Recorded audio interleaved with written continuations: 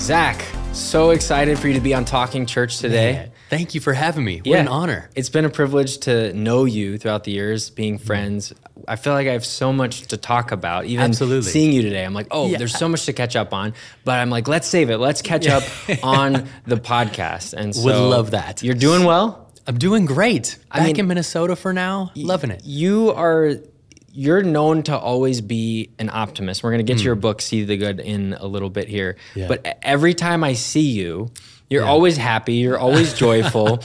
And the ironic part is, for me, my dad always tells me, like, Logan, you always look angry and you always look mad. And when you go on stage to preach or receive offering or anything, you always look mad. And so I'm like, I'm hoping that today you can bring the joy out of me, Zach. I hope so too. I know you as a very kind, joyful guy. So thank you. I've never thought that looking at you. Well, the dad, there you go. Yeah, today's a new day. Yeah, exactly. But many people may know you from the Bible study, and maybe there's some listening. They go, who's this guy? Well, I think they're going to love you. Thank you. Can you tell us about the Bible study, what it is, and then obviously there's been some updates. We can get into that, but that's kind of what started really this journey of book writing and now into a lot more. Totally. Yeah, I went through kind of a crisis of faith back in 2014, and I was trying to figure out what I wanted to do with my life, what I wanted to believe, if I wanted to be a Christian anymore. I was raised in the faith, and I hit a spot where I was questioning it all. I ended up moving out to Australia for almost a year, where we studied the Bible really intensely for 12 hours a day, 6 days a week. And by the end of it, we had like an entire commentary on every book of the Bible. And so I realized that a lot of my friends aren't able to just get away and move to Australia for a year to study the Bible, but they still wanted to go through a similar experience. And so I wrote a book called The Bible Study, and it basically holds your hand as you read through the entire Bible over the course of a year and figure out how each book relates to your life throughout the process. So I guess someone might ask the question, what makes you qualified to write a book? Like, how did you get over that? Like, I feel like all the time whenever people bring up questions like, are you a doctor? Are you a this? Totally. It's like, are you a theologian? How can you write the Bible study? For sure. No, I get that all the time, and I still get it today. And I think God qualifies us when he has put a passion or a calling on our lives. And I know that might be like a Christianese thing to say, but it's really true. This book isn't very deep on my opinion on things. It's pretty much even across the board, whatever you believe. And it is just holding your hand so that you read through the entire Bible, and it asks questions to bring things to mind throughout. So when you write this, you think, okay, maybe someone else might want to do this, maybe your friends. Yeah. Take us through the journey a little bit of, you write the Bible study. It ends up, the end of the story, for those who are curious, ends up being really successful. Yeah. And I mean, you talk about even in the book here about truckloads. I remember you posting Instagram stories of truckloads leaving. Crazy. How did it get from you're writing this, you said in your parents' basement, to sending out semis every week? Totally. Yeah. I mean, praise God. That's really what it comes down to, is God's hand was on it. We approached the whole process as if it was an e-commerce business versus just a publishing house. And so I wrote the book. I started reaching out to publishers. Every publisher turned me down. Every literary agent turned me down. And I was like, well, I'm just going to do it myself. And so we ended up doing a Kickstarter campaign in 2017, and it was a successful campaign. We did $24,000 in pre-orders in 30 days, and I was like, oh, we might have something here. And we ended up releasing the book a few months later, and it didn't do very well. And I was like, what in the world? We just had this successful campaign. What happened? And I was really convicted that my heart wasn't in the right place with it. And as I rethought what I wanted to do, kind of my heart behind the book in general, that's when it started to grow. And over the last 3 years, I mean, we were sending out, a semi was coming up to pick up pallets every single day for a while, which is like so mind-blowing. Who would have thought? I wrote it in my parents' basement. Yeah, no, I can attest to that because we use the same, we're both here in Minneapolis, we use the same distributor. And I remember going in there and seeing all of it. And you put a sticker of your face on the box, every single box. Yeah, I thought it would be funny, like when the postman was like, oh, I need to return this book, where do I send it? Oh, we go to this guy because I just have my face on every box. And I did it as a joke for the first 1,000. And then people started commenting on it and saying that they thought it was so funny because to me, it's hilarious seeing thousands of books go out of your warehouse every day with a smile, like a smiling face on it. That cracks me up. Yeah, for me, it'd be a frowning face, I think. But we're going to change that after today. Exactly. Yes. At the end of this episode, I will be hurting. We're making you stickers. Yes. So now the Bible study, you're since kind of, that book exists and it's out there, and now you're looking at other things. Talk about some of the changes that have happened within the Bible study, but then also I want to shift towards your new book here. Sure. And just got done reading it, and it's so good, by the way. Thank you. I feel like whenever I read a book that a friend sends me, I'm like, oh, good job, buddy. And sure. Obviously proud of them, but I was really interested, and I listened to the audiobook, and I love that you read the audiobook too. So and fun. I always tell people, read your own audiobook. It means so much hearing it. So anyways, I've jumped in front. But. No, absolutely. So with the Bible study, we ended up creating a business called The Brand Sunday, and it was basically the umbrella company of everything that we did, just a bunch of tools to help people grow in their relationship with God and be less overwhelmed by the Bible. And so we ended up partnering with a big publisher about 6 months ago, and they kind of took over, allowing them to really run with it, because I think I hit a wall for myself on how far I could take it, just doing everything independently. And I know that they could take it so much further. So we were acquired back in October of last year, which is insane to even think about. And it really opened up new doors for me to focus on what's next, to focus on releasing See the Good, and then some other projects I have coming out. When you're an entrepreneur, and what I've noticed about entrepreneurs is you can't stay still in a project for so long. Yeah. And you talk even in the book about all the different things you've done, which seems crazy, like the amount of things you've done just in general. Again, I moved to Australia for a year and I did this. But entrepreneurs can't sit still, and you always have to work on something new. So maybe we'll get into some of the things you're working on. But again, I want to talk about this book. Yeah. The book is called See the Good. What prompted the title of that? Yeah, I think right now, so often when you look around, people are so overwhelmed with life. They're very pessimistic. They look at the world and like, oh, everything's falling apart. But in reality, I really believe that God is still moving all around us. And I believe that if we focus on where he is moving and pull that out in our day-to-day, that we're going to be much more joyful. We're going to be much more happier in life. And that's what I really want, is to get other people to be joyful and enjoy their life instead of just getting through this life in order to one day get to heaven. Yeah, you talk at the beginning of the book about how all the stats of how things have improved. And I've heard other people briefly talk about this, but can you share, maybe from memory again, putting you on the spot here, but some of the things even just in the world, as we who are in ministry, we are in a lot of ways working with people who are coming out of difficult situations, but also seeing amazing things. But can you talk about some of that? Yeah, I think it's so important to have a big picture perspective of how the world is right now and how we've improved over the last 20 years alone. Like, it's amazing when you look at the stats, like world hunger has decreased by 40%. Violent crimes are going down. Literacy is going way up. Extreme poverty is falling. Yeah, like it's cut in half every decade. Yeah, it's insane. Since 1991, cancer death rates have fallen 33%. That's amazing stuff, and we should be so grateful for that. But we look at it as like, oh, everything's falling apart and it's getting way worse. When in reality, when you get a big picture perspective on it, things are actually improving. Yeah, I was at a conference the other week, and one of the speakers shared a lot of those stats within the church. Yeah. And he said, we hear all these stories about how the church, and particularly I think it's because we have a very American view on just life as Americans, as we do, and all the Canadians said, yeah, that's right. Yeah. But he was talking about how evangelicals are actually growing twice as fast as the world population is. Wow.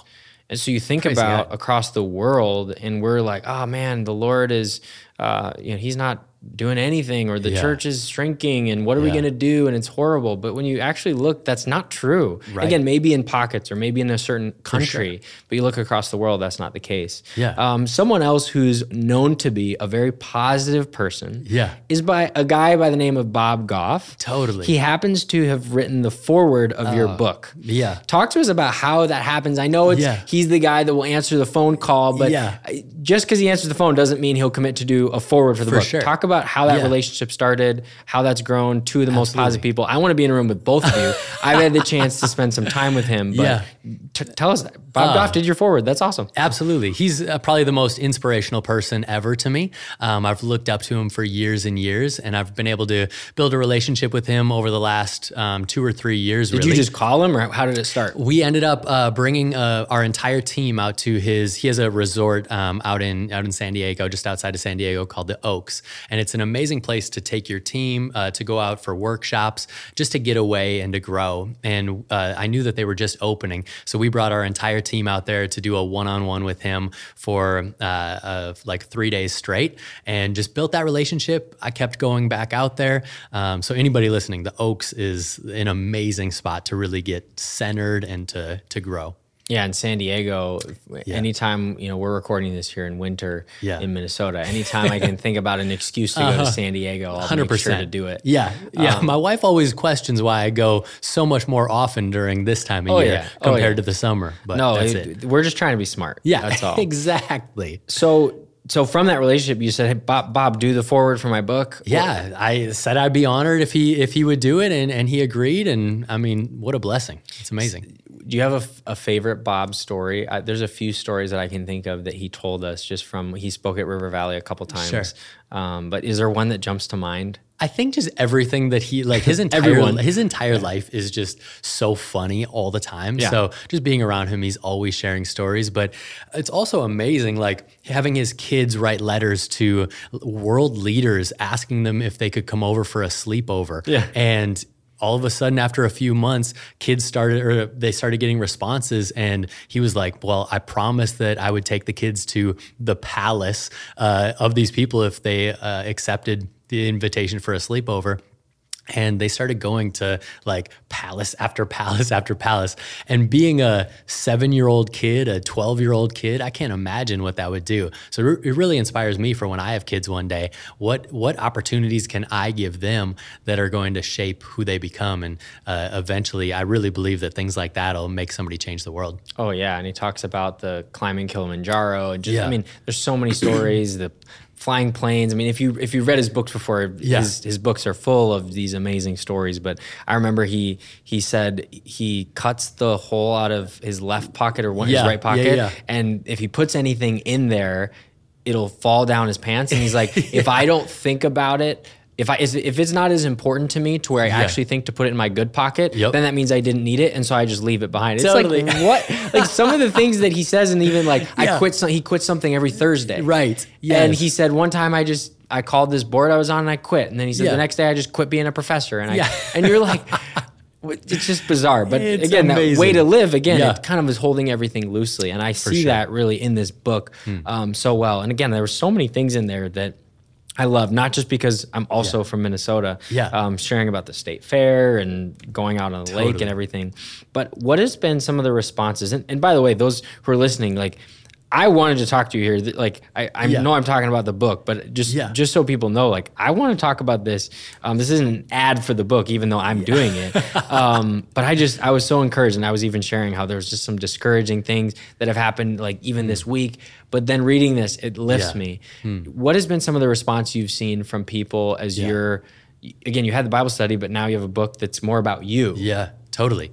Yeah, it's amazing. Like somebody sent me a message the other day and was like, hey, life was really tough. I was thinking of ending my life. And as I was reading your book, like things changed for me. And just getting messages like that, like, what? God, thank you that you've allowed me to be in that position. That's absolutely incredible.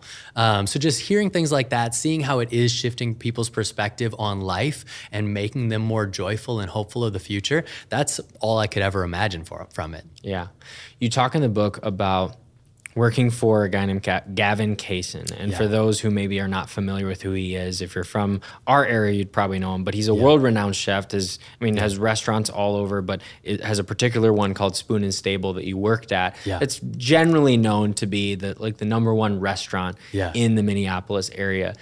When I was reading that, I knew we were going to have this conversation. I wanted to ask you about what it was like working for somebody like that, because, maybe people are out there and they work for a pastor that, people ask me about, like, what's it like working for your dad? But there's people that are well-known and are experts at their craft. And I always love, we talk about Bob Goff. He's an expert at kind of everything and just being positive. But talk a little bit about working for somebody that is really world-renowned, but then you have to work for him as a boss and an individual, and you don't get to just see him on TV. Totally. You get to actually see him on the day-to-day. Yeah, absolutely. Gavin is an expert at his craft. He knows hospitality better than anybody that I've ever met. I worked in the hospitality industry for like 12 years, so serving, managing restaurants. I helped Gavin open a restaurant as well, and just understanding the importance of making somebody feel special in a small moment. So from the moment that they walk in the door till the moment they leave, they feel like all attention is on them and that everybody is there to serve them in the best way possible. And us as believers, like, we're supposed to be hospitable to strangers. And so having a restaurant or having a church or even just your house and focusing on the other person to make sure that all of their needs are met, making sure that they feel special no matter what, is one of the best things. Yeah, it's interesting. It makes me think, would we rather have people have the best experience at a restaurant or in our churches? Yeah, wow. In our small groups, on our teams. Like, we want people to feel something. But we want them to feel the presence of God. But what were some of the things that you would do at those restaurants that were maybe those extra touches that were above and beyond? I think people just want to feel known or seem like they are known. And so it was very much, we would take notes on almost everybody and we would know a lot about them. We would know what they liked, what they didn't like, so that the next time that they came in, we had notes on them. So it'd be like, oh, well, Zach, you don't drink, so we aren't going to bring a drink menu to him. Oh, Zach's friend Caleb, he's gluten-free, so we know that when Caleb's with Zach, he's always going to get a gluten-free menu. And it was just things like that where you walk in and it's like, oh my goodness, you guys are here doing all this for me. That just makes for a really special moment, and it makes you want to keep coming back. Yeah, I mean, the word I think of is intentionality. Yeah. And it's ironic, but how often in churches are we so intentional about our service orders? Yeah. We're so intentional about the way the screens look, about what we're wearing maybe, about all that, but we're not as intentional with people. And I don't mean that to be like a dig on pastors. Again, I'm talking about myself here. One of the things I started doing is anytime I meet somebody new, I just pull up my phone and I take notes about them. Yeah. Because I'm like, I know I'm not going to remember you if I just trust my memory. For sure. And I've done a lot of reading. There's a bunch of books about memory. There's a book called Unlimited Memory, I think by a guy named Kevin Horsley. But he talks about all these memory tricks on how you can remember. But the number one memory trick is to take notes. Oh, interesting. And I believe it. Because once you put it down somewhere, you're telling your brain that it's important. And again, how many families do people meet at church where a pastor will go up, oh, great to meet you, and you immediately forget their name. But if you forget their name, I think a lot of people, they admit defeat at that point, right? And so they're like, all right, I forgot their name. It's already worthless. But could you remember something about them? And so even if I forget their name, I'll describe what they look like and then write all the things I know about them. And then this is what I do. And sorry, I'm hijacking the podcast. I love it. But I'll go up to them. I'll say, hey, I'm so sorry. I forgot your name, but I remember we talked last week. I remember you're an engineer. You work at this company. You just moved here from Delaware, whatever it is. Can you remind me your name? Next time, I won't forget it. Amazing. And whenever I say that, they say, why do you say that? Our brain is way smarter. It seems weird to say that our brain is smarter. But it's true. But our brain is so powerful, maybe that's better, that if you tell it that it's important, your brain's going to recognize it just said important. I better file this in a better way. And so I've tried to do that. And again, I'm not perfect at it, but it's helped me so much to to go, I mean, how many times do you go to church and you see that person that you've seen for a year straight, but you've never actually met, 100%, but you kind of pretend like it. Yeah. So I don't know. I don't know where I was going. And it's not even just at church, it's at the gym or it's wherever. And I think all of us have like these basic things that we say to people to make them feel good. I remember I was at a church and this girl came up to me and she's like, I just love that color on you. I was wearing a white t-shirt. Like it wasn't anything that special. White, that ivory. Ooh, that really makes your eyes pop. Yeah. Like, what? But I think we just get used to saying the same thing every time that we see somebody new, and it's like commenting on something. But when you actually make it personal, it's a game changer. So I got to remember to do that. I got to start taking notes on people. Yeah, and I also think with like that color looks great on you. I mean, obviously white, it's not. But some people need like people who are really introverted. They need something that they can kind of fall back on. So I'd encourage people actually, maybe it's not saying white is a good color on you, but even having something where this is the question that I'm going to ask them that's deep enough that I'm comfortable with. For sure. And so I always think it's hobbies and reading your book. Do you have every hobby of everything ever? Like you talk about surfing and you talk about golfing and you talk about all these things. Like, is there anything Zach Windahl doesn't do? I just like to try new things. I like new experiences. I wanna have fun and be out there. And there's nothing that I'll say no to for the most part. Well, be careful what you say because now that you're here, maybe we'll run out in the snow or something. Yeah, but please. Talk about growing up. You talk a little bit about this in the book, but it wasn't always that way. You kind of share a funny story, but when you're a kid, you would vomit. I mean, just vomit your food all the time. It sounds crazy. I don't know. I guess I didn't know how to transition into that. Yeah. But no, it was great. It was flawless. What was going on? I had anxiety when I was a kid, and certain smells and like the excitement of a bunch of people in a place would just trigger it, and I would hurl. Wait, the excitement of a bunch of people? Yeah, like if I went into the cafeteria at school in elementary school, I would walk in and there would be something with the smell and 100 kids rowdy getting excited that I would just anxiety vomit. Yes. Real vomit. Like all over. My teachers hated it. And so for a while they had to make me eat in the classroom by myself. And so my mom would pack my lunch so I could How old were you? This was like 4th grade. Yeah, I was like 18. Last year. Yeah. And like I would have to sit in the cafeteria, or sit in the classroom. My mom would make my food, and the teacher would say, "Does anybody want to sit with Zach today?" And kids would be like, "I don't want to sit with Zach." Because they got to stay back in the classroom. Because they got to stay back. They want to be with their friends. They want to be the ones inducing my vomiting. And so I remember one day there was a new kid in class, and praise God for this new kid. He didn't know what he was getting into. First day of class, teacher asked, does anybody want to stay back with Zach? And he raised his hand, and Dave and I became close friends. We ended up living like 2 blocks from each other, and he was one of my best friends literally all through high school. So, just because he sat with you when that's it. That's crazy. Yeah. But so going from there, you get over this, I assume? Yeah, it happened. It happened a few times in junior high. It happened once in college. It doesn't happen much anymore. I've found ways around it. Yeah, but you talk as you got older that you were having these anxiety attacks. And so that you were having this, you talked to your doctor and you kept having these anxiety attacks, but you felt like there wasn't something right about it. Yeah. It was crazy. For years, actually, I would go into the doctor and they would always be like, oh no, you're having anxiety. You have all these different things that you're dealing with. And I'm like, but I'm not an anxious person at all. I don't understand where this is coming from. And I was doing my own research because I think when other people can't figure something out, you start doing your own research. And I realized that every time that I was in really humid situations, be it the shower, a Minnesota summer, Australia, Miami, it would happen more often than not. And my body would just go into like shock and overdrive. The humidity. And so these doctors and everything were saying that I was having anxiety attacks for years. So I was just riding writing it off that I was an anxious person. And I didn't think that I was anymore. I was when I was younger, but I didn't think I was as an adult.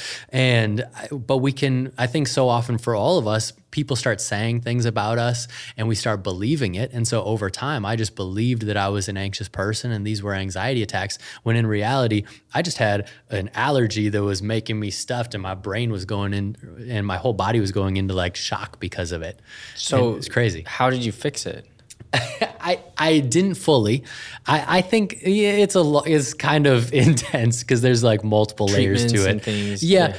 Different like allergies, nose sprays, and things like that. I think there's also like additional acidic things in my stomach that are. Yeah, but you were convinced that it was something totally different. Yeah, right. Yeah, I think it's so right. How often are we there? And again, I'm sure there are people out there that would say, no, I have legitimate anxiety attacks. 100%. But yeah, that can be frustrating, I'm sure. Yeah, absolutely. And a lot of my friends have anxiety. I think I do in small amounts every once in a while, but I don't have it compared to a lot of my friends. And man, just seeing the way that they deal with things, and it's tough. It's a real thing. Mm-hmm. It's Speaking of anxiety, during COVID, that's the anxiety part. But you got married during COVID. Got married during COVID. Talk about, you had quite the wedding. Yes. Big wedding. No. So it was like the week before everything shut down, and we were sitting in our living room with some of my friends, one of my employees, and my wife, or my girlfriend at the time. And they were like, hey, just to let you know, the government buildings are closing tomorrow. And we were like, oh no, does that mean that we aren't gonna be able to get a marriage certificate? We thought we were gonna get married like 9 months later. And so we called Miami. They were like, we're already closed. We called the next county over. They were closed. We ended up finding like 2 hours away. If we drove there and made it in like 2.5 hours, we could get our marriage certificate. So we were like, let's go get married. And we just hopped in the car and we drove across the state and we got our marriage certificate. And then when we actually got married, there was 6 of us in the woods. My parents on FaceTime. Definitely wouldn't recommend it. But it was unique, and it is what it is. We ended up having this big like beach house party for a bunch of our friends instead. And it was great, but it was fun. But it's kind of like making lemonade from lemons and doing, I mean, it's kind of the theme of your story and your optimism and everything is turning things that are bad into really stories that 100%. You can share. And what was that like, even like the beginning of marriage? You're not even seeing family. You're right in the midst of COVID. Like totally. You have this business that, was the business kind of growing at that point? Growing substantially at that point. For sure. Just being away from family is tough for sure. My wife's family was close to us, so we got to see them some. But you're thrown into it. It's like, okay, for the next year, it's just you two pretty much on lockdown together. And we made the best of it. Mm-hmm. And you learn very fast. I think when you're thrown into things and forced into it, you just learn to adapt and you learn to make the most of it. And so that's what we did. And it turned into a beautiful thing. I want to talk a little bit about church in general. Obviously, we're everything we do kind of revolves around that. But talk about what you've seen from the Bible study, and maybe even talking to church leaders right now who feel overwhelmed by the stats. You read, Gen Z. I think it's 6% of Gen Z is considered biblically literate who are Christians. Yeah. But you're selling all these books in the Bible study that people are reading, and it's kind of contrary to some of the stats you see. Yeah. What are just some trends and things that you're seeing as an entrepreneur who's always doing new things, who's traveling around, speaking at young adult things? What do you see from this younger generation who, again, statistics would say they're not interested? Yeah. What are some of those trends and themes that you're seeing? Yeah, I think a lot of Gen Z wants to have an authentic relationship with Jesus, and I think they want people to walk out their faith. So you see so many people that are like, oh yeah, I follow Jesus, but I don't go to church because I don't want to be associated with Christians. And I think that's a major issue because that means that the Christians that they're seeing aren't living out the lifestyle that we believe is right. And so I think instead of just learning things all the time, we need to actually live it out. So we need to be feeding the hungry, giving drink to the thirsty, like clothing the naked, like things that Jesus said from a very actionable, pretty simple theological standpoint. I think that's going to change so much if we learn to adapt that into our day to day. Yeah, and I think so many young people want to get involved, but I think there's two sides of that coin. To where on one side you have leaders who feel like, no, you need to earn that. You don't just get to lead from the front. But then on the other side, without empowering people, they maybe never will step into that opportunity because when are you ready, right? When are you ready to get married? When are you ready to be a parent? When are you ready to do all those things? Totally. I think that's so huge. Yeah. You're again, we talk about your optimism and your positivity, but what are things that keep you up at night? Keep me up at night. If anything, right? Man, that's a good question. I don't know if much keeps me up at night right now. Is there anything that you look in the world as kind of someone with an entrepreneurial spirit and you say, this is a problem that I see in the world that I don't see it's been solved yet? Yeah. I think it goes back to, I think in the Christian space, it's different from other spaces, but I think it is like helping people live out their faith in actionable ways and just giving people the boost and the resources to do that. And I think that's one of the greatest things that we can do right now. And as a church, we have the ability to make those resources and to be a prime example for what that looks like. And so I'm all about it. I think Gen Z is going to change the world if they get a hold of this Jesus revolution. I think it's going to completely shock the world through that. Yeah, that's awesome. Is there in the book, you talk about so many things that you've done, and I'm sure there's a lot of things that you're preparing to do. Yeah. Maybe as we come to a close, can you share a little bit about what you're dreaming about, what your next steps are? Again, you get the Bible study in the hands of a publishing group, you get your book out. In a lot of ways, it's like you've done it. Congratulations. Thank you. But as we've talked about as an entrepreneur, it's the beginning is every day. Totally. Yeah. So what's next for Zach? For sure. I think I just love creating. I realized over the last 4 years that I don't necessarily love running businesses, but I love the creation process. So like we had hired a COO just to run our company for us, which allowed me to write and create new products. And so that's kind of the spot that I'm at right now is this whole it's a new phase of life for me. It's a huge beginning. So working on a new book, working on some online classes to help other people release their own books as well, and hopefully start businesses that change the world. Going to be speaking a bunch in this next year. Yeah, I think we're speaking together at a conference coming up. So I saw that at the young adult event. So, awesome. Yeah. So cool. Yeah. Come on. I'm excited for that. Can't wait. We'll get to continue our conversation. Love it.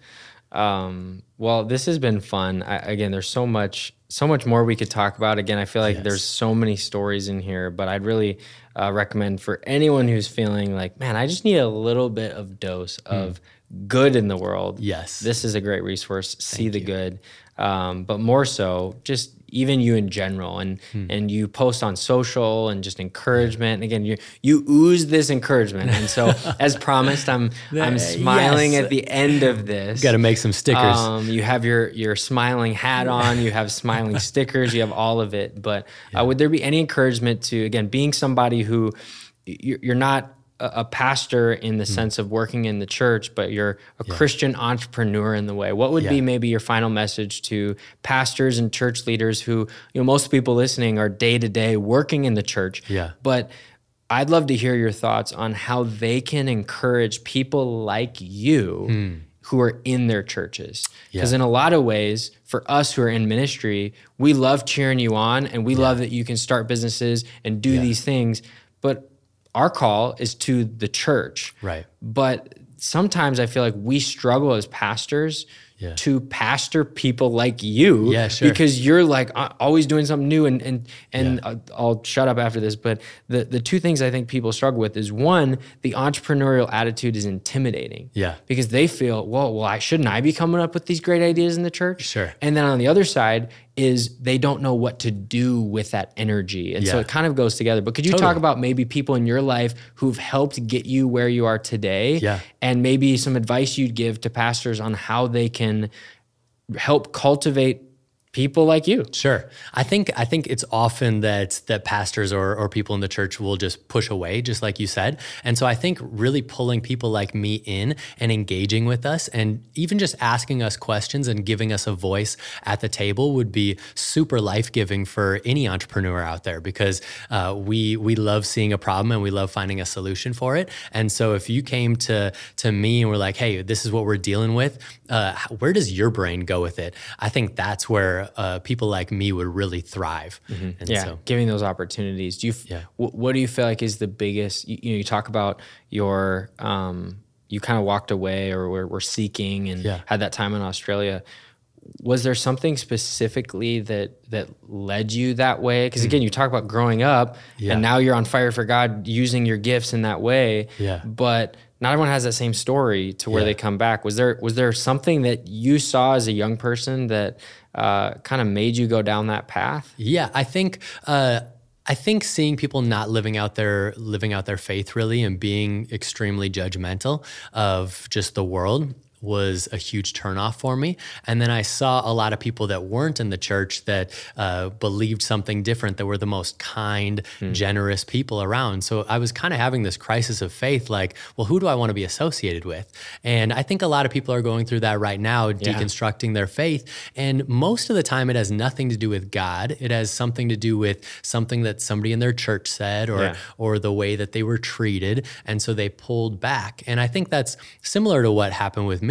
And once I actually focused on just the Bible and getting to know God personally, that's when everything changed for me. And so I think if anybody's listening that is like on the verge of walking away or stepping back, is like, make sure that you're stepping back because it has something to do with God and not other people, because I think God's always going to be there for you and is going to continue chasing after you. And I really do believe that if you spend time diving into scripture, spending time in prayer and in worship, you're going to thrive. It's so good. Such a reminder. And I think even for pastors out there to create that space for people.